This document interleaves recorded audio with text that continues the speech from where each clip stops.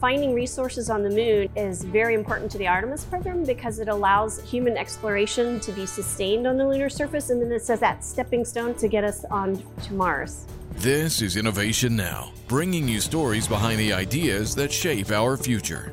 NASA is planning to send a mobile robot called Viper to the south pole of the moon to get a close-up view of the location and concentration of water ice in the region. Jackie Quinn, an environmental engineer at NASA's Kennedy Space Center, is working on one of the instruments that will help the rover do its job. Now, I get to do a lot of work with water here on Earth, but I've recently stepped over into looking for water on the moon.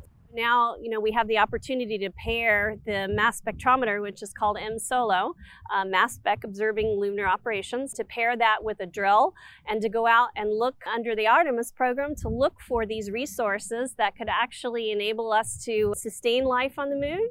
MSOLO will look for resources such as water that might be used to grow food, drink, or could be split into oxygen for breathing and the fuel that would propel us from the moon to Mars. For Innovation Now, I'm Jennifer Pulley.